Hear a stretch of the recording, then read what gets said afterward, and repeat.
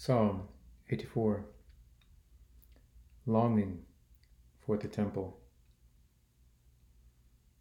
How lovely are your dwelling places, O Lord of hosts.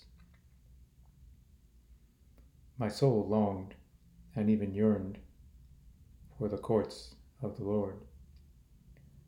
My heart and my flesh sing for joy to the living God.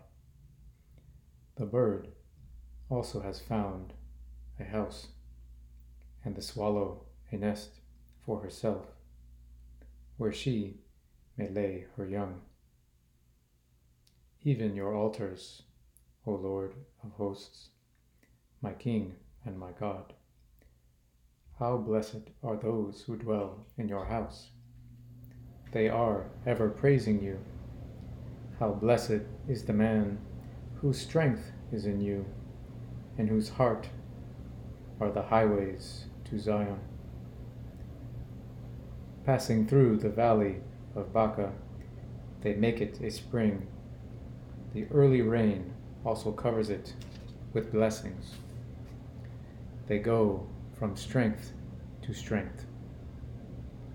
Every one of them appears before God in Zion. O Lord, God of hosts, hear my prayer.